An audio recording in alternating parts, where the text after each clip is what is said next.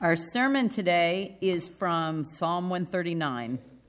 O Lord, you have searched me and known me. You know when I sit down and when I get up. You can tell what I'm thinking from far away. You search out my path and my lying down. You are acquainted with all my ways. Even before a word is on my tongue, see, Lord, you know it completely. You hem me in behind and in front, and lay your hand on me. Such knowledge is too wonderful for me. It is so high, I can't attain it. Where will I go from your spirit, or where will I run from your face? If I go up to heaven, you are there. If I make my bed in death, you are there. If I take the wings of the morning and live across the farthest sea, even there your hand will lead me, and your right hand will hold me. If I say, I'm sure the darkness will cover me, and the light about me be night, even darkness is not dark to you. The night shines like the day, because darkness is like light with you. Because you formed my inward parts, you knitted me together in my mother's womb. If I praise you because I am fearfully and wonderfully made, your works are wonderful. My soul knows that so well. My frame wasn't hidden from you when I was made in secret, intricately woven in the depths of the earth. Your eyes saw my unformed substance. Before there were any days for me, you wrote in your book every one of the days formed for me. Your thoughts are so precious to me, O God. There is such a large number of them. If I tried to count them, they outnumber sand. If I wake up, I'm still with you. I wish you would kill the wicked, O God. You violent men, get away from me. They talk against you with intentional malice. Your enemies take your name in vain. Don't I hate the people who hate you, O Lord? Don't I loathe the people who rise up against you? I hate them with complete hatred. I count them my enemies. O God, search me and know my heart. Test me and know my thoughts. See if there is any grievous way inside me, and leave me in the way everlasting. This is the word of the Lord. Thanks be to God. Last week we looked at Ephesians chapter 2, and we were looking especially at verse 10. Ephesians 2, verse 10. For you are God's workmanship, created in Christ Jesus, for the good works he prepared beforehand for you to do, so you can walk in them. Ephesians 2:10. So that was written sometime in the 40s or 50s, 80, 40, 50, sometime around then. This poem that Sarah just read was written about 800 BC. 800 BC.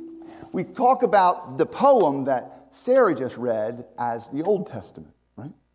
It's an ancient work. And then you have this New Testament book, this teaching where this writer Paul, talks about God, we being God's workmanship. Workmanship. Do you see a connection between that and this poem? Do you see that? It's kind of wonderful, and the reason I get kind of jazzed about it, I want to point it out so you didn't see it, is you will hear people eager to tell you that our Bibles are not whole. You'll find people all eager to tell you that you shouldn't trust the Bible, you shouldn't trust the Scripture. I mean, after all, there's that Old Testament God, and he's scary, and there's no mercy, and it's all wrath. And then there's the New Testament God, and then there's what Paul did with him, and then, who knows what you can trust. But I am here to say to you, I'm here to claim that the Bible is God's words, and when we see a congruency, a unity, a continuation, where the ideas are so perfectly in step across centuries of time. How does that happen? It doesn't even happen in America. It doesn't happen with our Constitution. It doesn't happen with our document. Something else is going on here. I think something else is going on here we may not be ready for, and that's the idea that a God has spoken. All right, I'm excited about talking about what God says. And the excitement I have is to assure you A God has spoken into the world. A God has spoken into reality.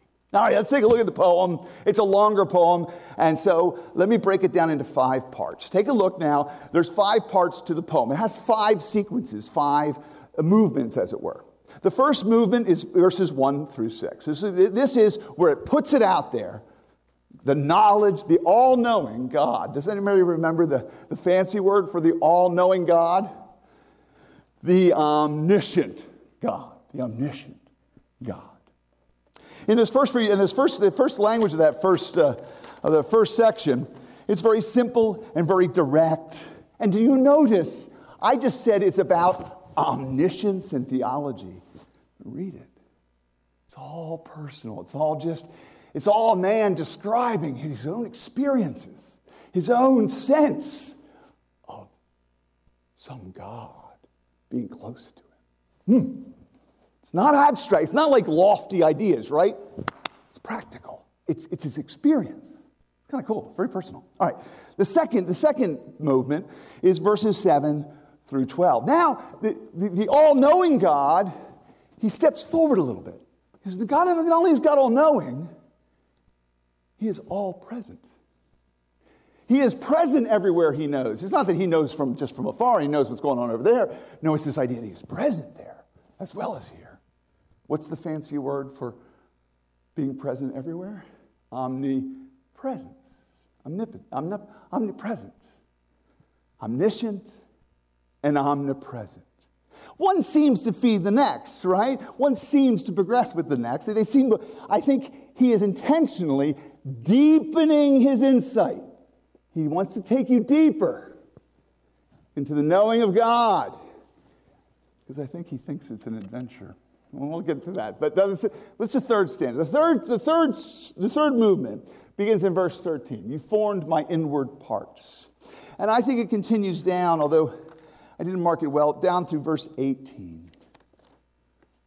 And this is about secret, intricate, unknowable things God does. So this is interesting. So first we've been told God knows everything. Now we've been told God is present everywhere. But then we're told that God is wise. Now you see why that's different? Like it's enough for God to know everything. Okay, he knows everything. Oh, he's present everywhere. But that knowledge and that presence is married to a wonderful wisdom that makes and creates your days and creates in the womb. And so God is wise and good. It's not just knowing, not just present, but present with a wise goodness. What's the next section? You probably noticed this next section right away when she was reading the poem. If you've never read this poem before, when you get to verse 19, you may well think that this doesn't sound like it belongs in the poem. Does anybody else think that? It doesn't sound like it belongs in the poem. The fourth section, in verses 19 through 22, all of a sudden, the poet starts talking about how much he hates evil. How repulsed he is. In some of the strongest language in the Bible. Complete hatred? Why does the Bible talk about, why is that? Is that good? Then, that's the fourth section. The fifth section are the last 2 verses. The last 2 verses. And the last 2 verses pivot. He's been talking to you. He's been telling you about God, talking to God. Then all of a sudden, he just gets right down to brass tacks. And there's a sequence. You can't even see it. In the English, it's totally cannot see it in the English. But these are all the strongest imperatives in Hebrew possible. 6 times. No, see, try, no, lead. He just starts begging God for more. Double down is what he says. In a sequence of what almost could sound like an impious forwardness or too aggressive with God somehow. There it is. Now,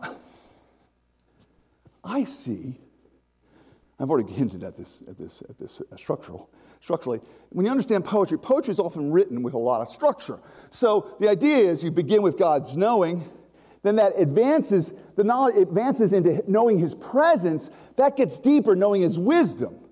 Now, once you get to the point of knowing his wisdom, the poet seems to go through a crisis of anger about wickedness, and then desperately cries out to God. Now, the wonderful thing about this is the poem it has an arc. It goes up like that, you see? It has this rising motion to it. It has a momentum. It and I think when you see momentum, God's saying, come on in, be a part of my momentum. Be a part of the momentum of knowing me. Because the knowledge of God is constantly moving. It's constantly alive, right? There's no knowing God that's static. Knowing God is a living thing because he's the living God. All right, so I think what I'm claiming here is that the sequence and the structure of the poem is inviting you into its hope. That's kind of fun, isn't it? It's kind of exciting. Finally, I observe in a larger structure a question. If he's portraying this compelling intimacy of God's grace, as I think he is here in this poem, he's asking another question. Will you engage in the journey of knowing God? Are you interested? Did you hear how personal this person is with him? Are you intrigued? All right, so that's our broad view of the text. I like to stand up and kind of look at the text, a landscape view, a panoramic view of what we're going to. Let's just dive in. Let's jump into the word itself. And the first question that comes out for me, and I guess it's more than diving in just the word yet, it's just kind of, but the first question that kind of arrests me, it kind of grabs me, the question that I think is so real here is, what kind of God is this? What kind of God is this? There are two ways people tend to think about spiritual things. Either one, God is MIA. Well, that is what most people will act that way in this generation. God is MIA. He is missing in action. He ain't here and he don't care. He's on the edge of the universe watching or something. He set it all up like a clockmaker and set it on its way. And you better do your best. Better do your best because he doesn't have time for you if he has time for anybody. It's the view of a God who's abstract. This is the God of the philosophers. This is the God of the prime mover. This is the supreme being. This is the God who is posited in most rational systems as that which they can appeal to. This is the higher power of the AA, right? It's all that, right? All those things. But it's not those things. This God is a person. If you get bored while I'm speaking, read the poem. Everything he says about this God is personal. It's all very intimate. Everything is. What sort of God is this? It is not a God of the books. It's not a God of the dusty theology. It's not a God who's remotely watching, remotely viewing. It's a God here. It's a God who wants to know you personally, offers to know you personally, invites you, and pursues you personally. I love this God. There's something about this God that's so wonderful. He is not the distant watchmaker. He is not disconnected. He is not uncaring. He isn't just about the big stuff. No, he's about my little stuff. Praise him. I love you, Father. Thank you. But you know what's interesting? There's something else here, too. I want you to hear really clearly from my heart.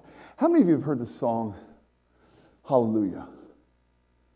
By, who sang that? Who sang it originally? Leonard Cohen's song, yes, right. Hallelujah. If you're familiar with that song, I always like the cover it was covered by a lot of other people. But one of the things he says in that is that David knew a secret chord. He knew a secret chord that he could play, and it pleased God. It gives me chills. Like, really? Wouldn't you want to know that chord? Wouldn't you want to know so you could get God to do something for you? And if you don't have the view of God as being distant, the second view that I see of God that I think is just as wrong is it's just kind of superstitious. Oh, maybe is there some secret way I can get this God? Is there a rule? Is there a trick to getting this God to look at me? Is there a secret way that I can unlock the universe so it works for me? A lot of people want that, don't they? A lot of people are looking for that. A lot of people are rubbing their lucky rabbit's foot, whatever it happens to be, right? Hoping it's going to come true. But didn't you see this here? Did you read the poem? It's so breezy. How hard is it to find God? It ain't hard at all. Is God retreating from you, so you got to know the right words or the right chords or the right... No. Not at all. He says, to those who cry out to him, I will come to you. He's free. Grace is free. Faith in God, faith in Jesus, transforms people from dead people to living people. That's the work of our Savior, the living Lord. There's no secret chord. Don't be superstitious. Every intimacy that David described in here is offered to even the most immature child of God. I don't care if you just became a Christian or if you personally had the poorest theology in the room. It just doesn't matter. This poem is saying, knowing me, says the Lord, is something I give away. I chase. I pursue. It's mine to give. It's not even yours to find. It's mine to give. What a God and what a Savior. So I want to say this first. The only way to understand the God of the Bible is to understand he is a person and you are a person, and the way you talk to a person is like a person, not like a force, not like a law, not like a trick. You go to a person with who you are personally. First, I want to talk to the person who doesn't have faith tonight. I don't know if you have faith or not tonight, but if you don't have faith, I want you to hear something. This poem is saying that it's possible to actually know God. You may not believe that. You may find that hard to believe, or incredulous, or absurd, or a fantasy. But I want you, if you read it, you probably heard it. This poem describes that it must be possible for common humans, pre-scientific, post-science, whoever, to know this God. That's pretty amazing. You should cherish that. That possibility doesn't exist for a lot of people in their minds. This is saying it is. But Christian, now believers, brothers and sisters,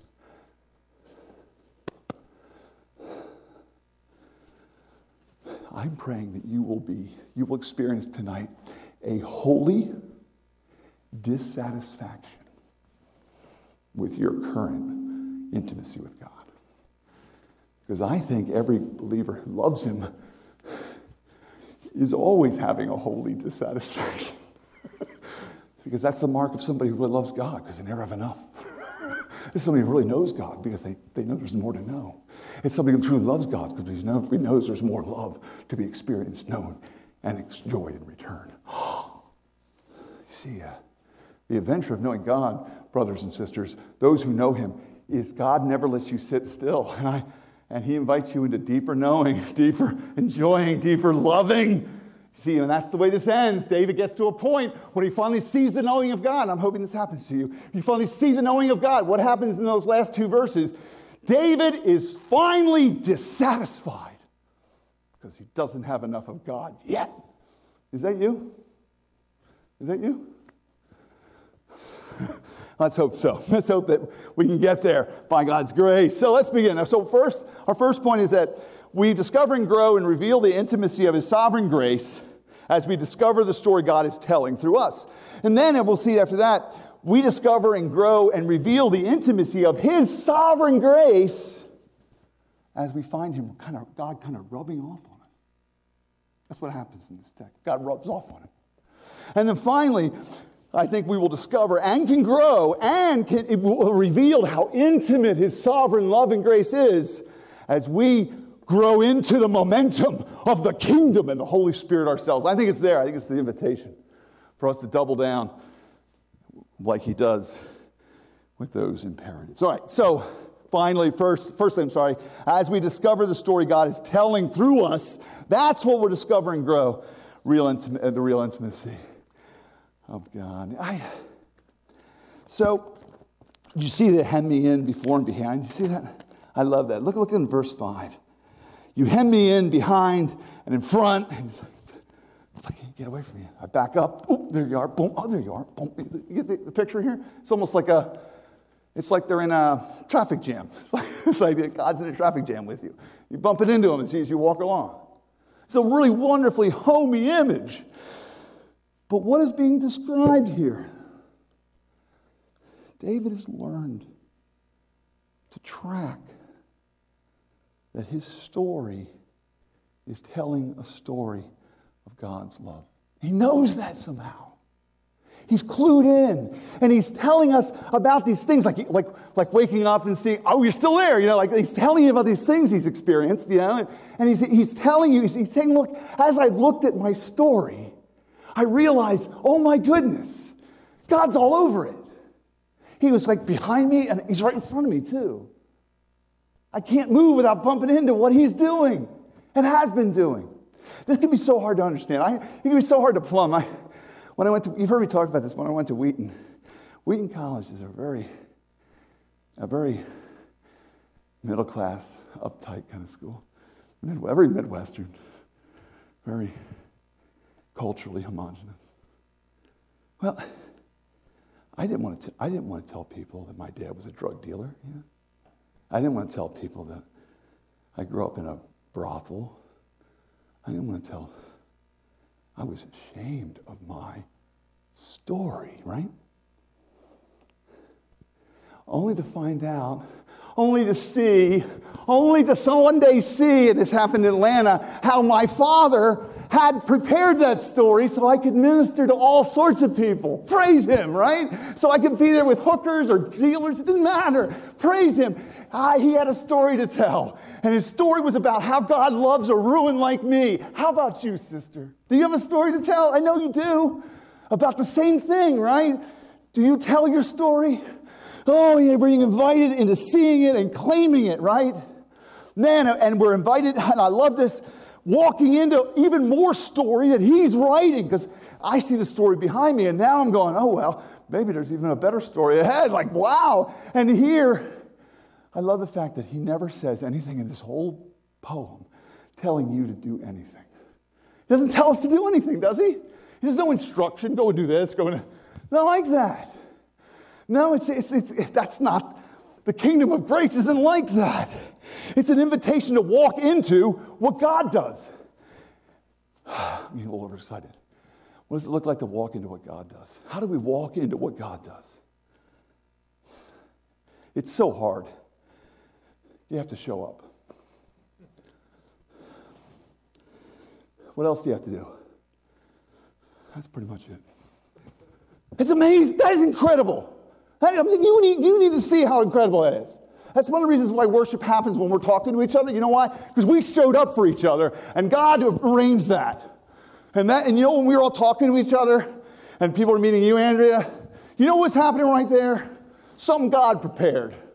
Praise him. What were you doing, brother, because you were here in worship? You just walked into it, didn't you? Because you showed up.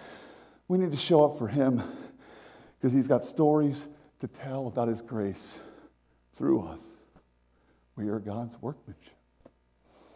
Let's get on it. Let's get excited. Why am I so excited about this? Look at verse. The stories are all over this. But look at verse 15. My frame wasn't hidden from you when I was being made in secret, intricately woven in the depths of the earth. Wait a second, that's not what I wanted to read. That's not it. Never mind. It's actually verse 8. If I go up to heaven, you were there. If I make my bed in death, you're there. That's what I want to look at. Sorry. Why is that important? That word death there is actually the word Sheol. Some of you know your Psalm 139, you probably wondered, oh, wait a second, isn't that supposed to be Sheol? Sheol is the Hebrew place of the abode of the dead. It's like a holding pen in the thinking of we're not clear what Sheol is, put it that way, but it means death. It means death. And that's the way we'll take it here. Why? Why did I stop on that? Why is that one verse kind of tickling my heart? What story is God telling? When this ancient man David, 800 years before Christ, says, even if I were dead, I know you're there. Well, you see, David is speaking under the direct operation and inspiration of the Holy Spirit. And what he is actually preparing in those words is for Jesus, who was hung upon a cross and executed, buried in a tomb, Sheol, death. And what happened then? What happened after that? What happened? What's the next part of the story? He rose again from the dead. What is David's confidence? Death will not stop my God. Amen? And that was true all the way to the cross. Praise our Father. And you see, David is caught up in Jesus' story. We can get caught up in Jesus' stories as a part of our story, because these are the stories of grace. These are the stories of life. Put your trust in Jesus. Put your trust in his story, in the story of his love for you, giving up his life for you, a story of love and God's love chasing you. Because that's what Jesus is. It's the chase of God loving humans who don't love him back. Praise him. And you know what? Even death can't separate you, because God conquered death. Praise him. What a God. What a Savior. What a Lord. So, first, we discover the story God is telling through us. The story about Jesus he's telling through us. Man, it's good stuff. Let's go further. We will discover and grow in the intimacy of a sovereign grace as we find God rubbing off on us. What am I talking about here? Let's go back to section 4, beginning in verse 19. I wish you would kill the wicked, oh God. Let's read the verse before it, see if we get some insight. I wake up, I'm still with you. I wish you... Is that the first thing he thinks when he wakes up? It seems like that, almost sounds like that, doesn't it? It sounds like that's what it's saying. When I wake up, you're still there. And he seems to have this thought. Does it seem a little bit like a non sequitur to you? Like it doesn't really follow? Like it seems like he changed the subject, maybe? Something is happening to David in the intimacy. Something happens in the intimacy. When God moves towards you, offering you intimacy, something happens inside you. You move forward to God with intimacy to cry out. Something starts happening in you. What happened? God starts rubbing off on you. He starts rubbing off on you. That's what happens. That's what's happening with David, right? God's rubbing off on him. Because he says, what does he say? I can't stand the people who can't stand you. Interesting, huh? Like somehow he's not jealous for himself here. He's jealous for his God. And he is outraged at wickedness because God's in him. And this is a characteristic of the people of God. They get irritated. It's irritating to be around wickedness around you. You begin to more and more as, sometimes you might think, Carol, that the world's getting worse as you get older. And it probably is. But I think as you get older, you also are getting less and less tolerant of the wickedness around you. Because that wickedness was there when we were young. When you were young. It was there. But you get tired of it. David's so weak. And don't you get tired of nonsense? Don't you get tired of all the foolishness around you? Don't you just get weary of it? Don't you just get... And let me tell you, the closer we get to Jesus, the closer we get in an intimacy, he begins to rub on, but it isn't just about others. It's good. As first when, we get outraged at wickedness, and that will happen to you, and that's what's happening to David here. And that's why it's called a complete hatred, sometimes a perfect hatred in verse 22, because it's coming from the Holy Spirit. Coming from the presence of God's love. Yes, God's love creates a hatred of the wicked. Because love and hatred are sides of the same coin. But I don't want to just dwell on that. For not only will you hate the sin you see in others, look in verse 23. Test me and know my thoughts. See if there's any grievous way in me. 3 of the commands are a direct request for God to get busy, to do what it takes with the sin in you. Heart of faith. God's rubbing off on him. And all of a sudden, he can't stand the wickedness around him. It makes him so upset. You can hear how angry, how upset he is. But he's not just stopping there. He sees it in him. He's upset about himself. God does that. When God is in you, you are no longer happy with the sin you've been living in. And you want something different.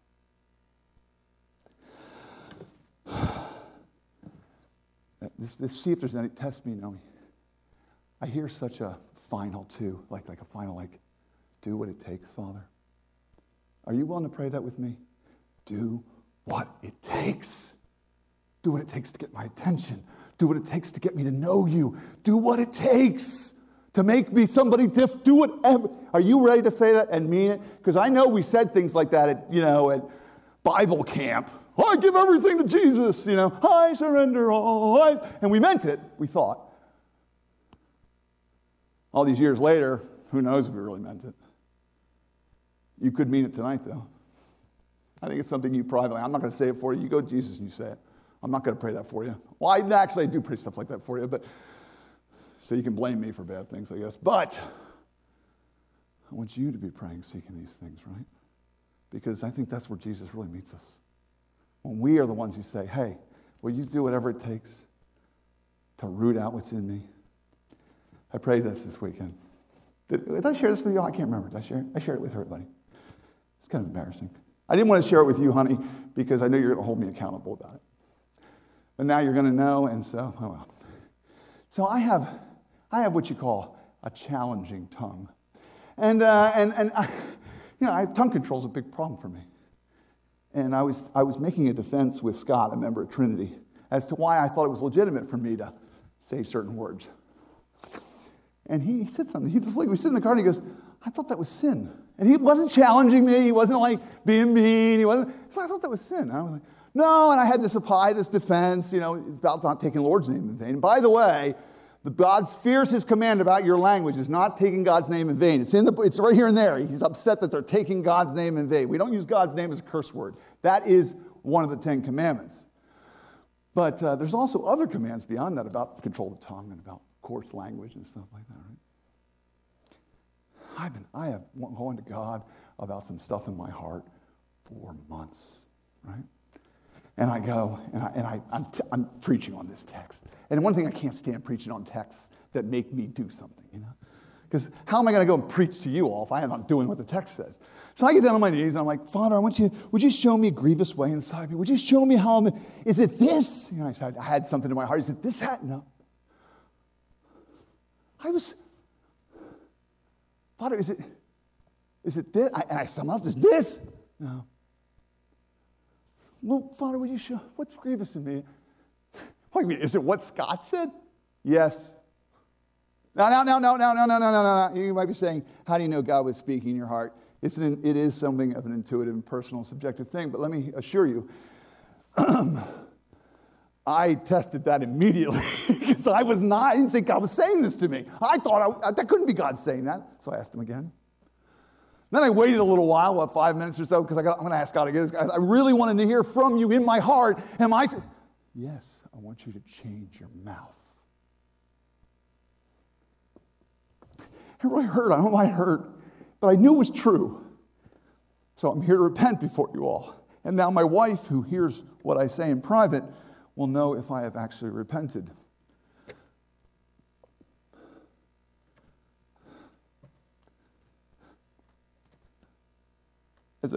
As I finish this point, I just want to give glory to God for that, right? That's an answer to your prayers, y'all. You're praying that I would become more holy, whether I like it or not. And there it is. Praise him. Often have you heard somebody say, hey, ask God to break your heart with what breaks his? I think that's a nice prayer. I like it. You ever heard that prayer? Ask God to break your heart with what breaks his. I like it. It's not strictly biblical. What is strictly biblical is this. to ask God for you to find offensive what offends him. That is very biblical, because that's the work of his people. They are offended by what offends him. All right, we ask for that work. And there's one other part of this. When we realize that God is so present, rubbing off on us, it brings to light a truth. Remember, if God is this present with everybody, he's present for all sin. Everybody who sins, God has been there, present, watching, even sustaining the physics that allows them to sin. I don't know how he does that.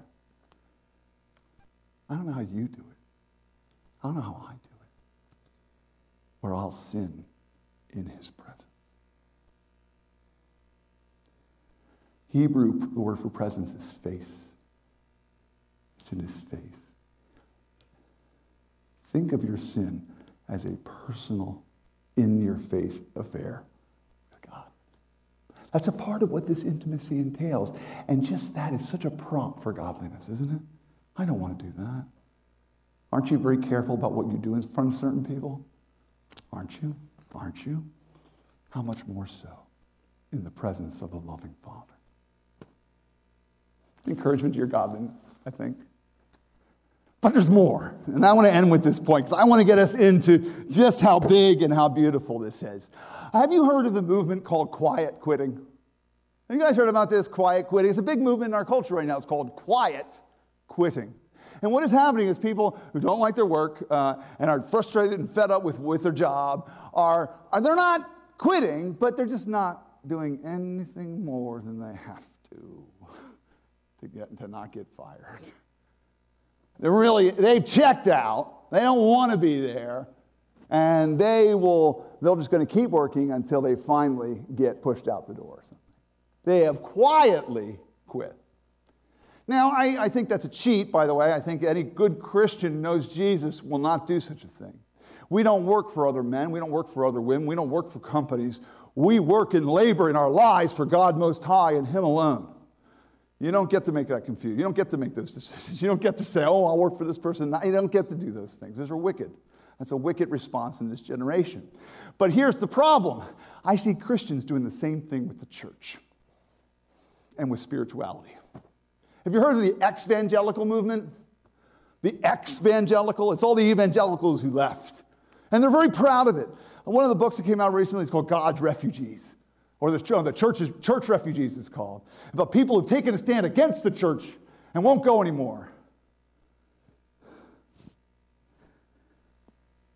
It makes me really, really angry. The church, the people of God are the ones who killed Jesus. Aren't you glad he didn't quietly quit on us? So sick of people who will give up on the church because they were hurt by it, and my Savior was killed by it. And he didn't give up. But this evil, I think it's because people have forgotten something. They've forgotten something. They've forgotten that something that David lives in.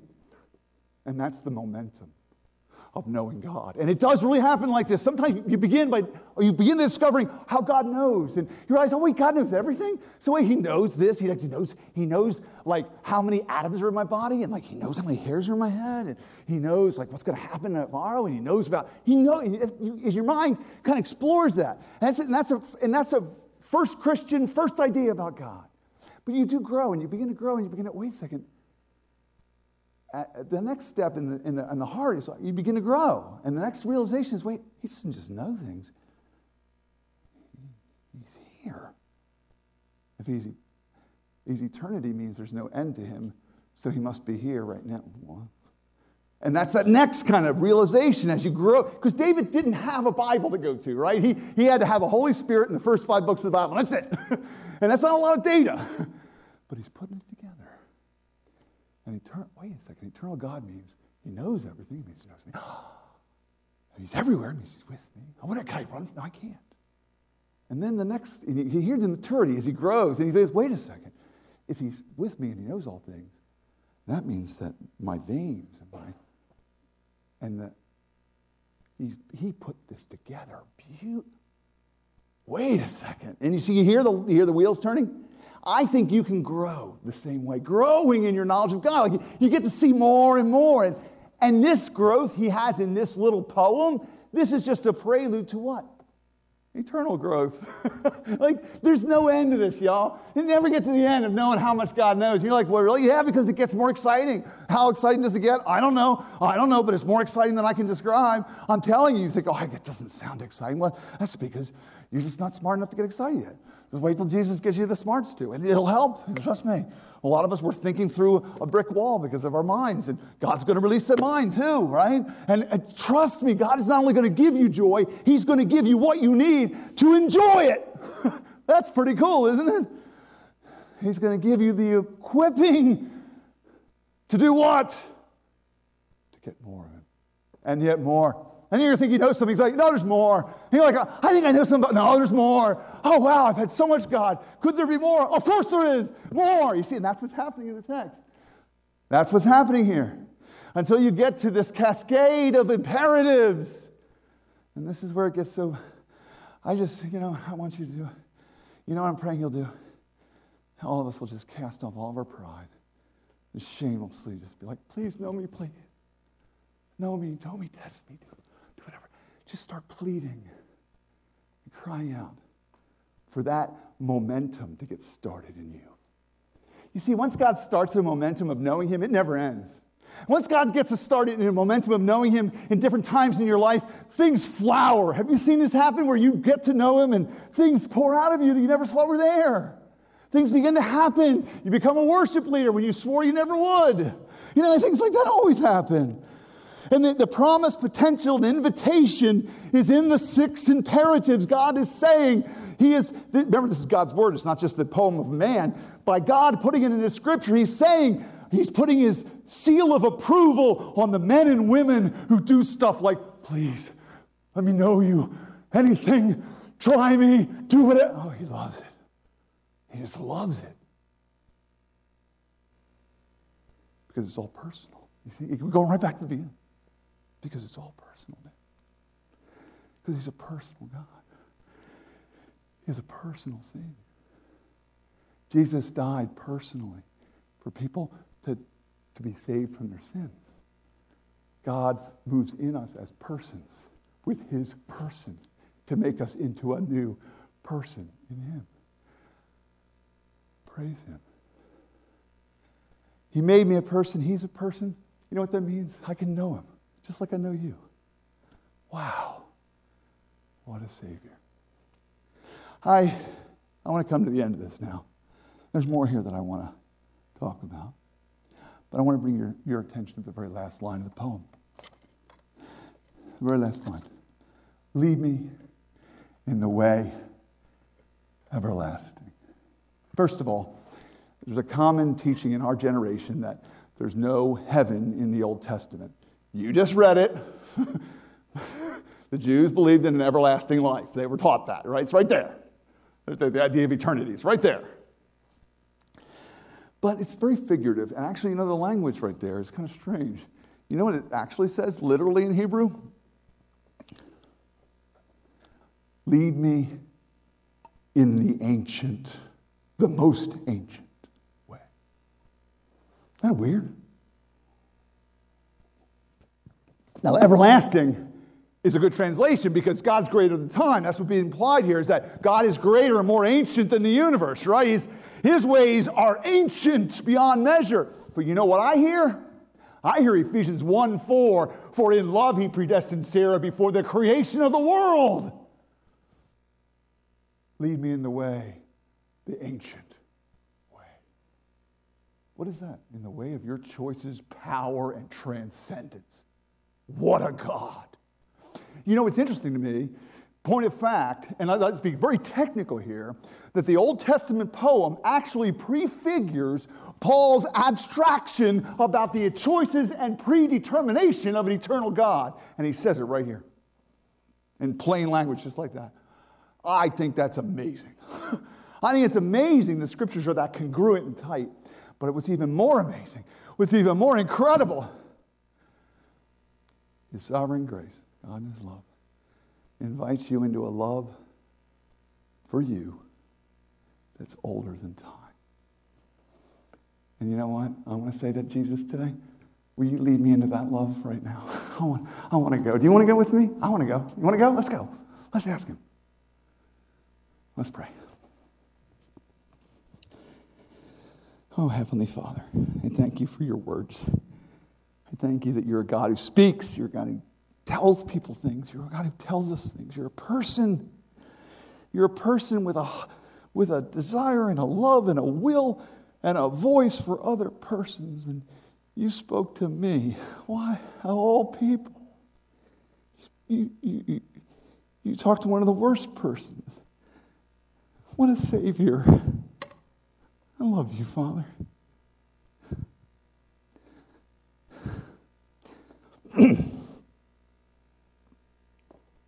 Would you show your love to us? Would you draw us in? If some of us are just feeling so weak, we don't even know how to ask you to do stuff, will you help us anyway? We're going to pray today for the person who can't pray for themselves. Will you help that person? And will you move in with your knowing and your love? Would you draw close to us and draw us close to you? Will you teach us this momentum that's in David here? And will you let us know it? Will you let us grow in knowing you? We love you, Father. Thank you for talking to us. Thank you for loving us. Thank you for planning stuff for us. And thank you for choosing us. Thank you for dying for us. And thank you for speaking this love to us now. In Jesus' name, amen.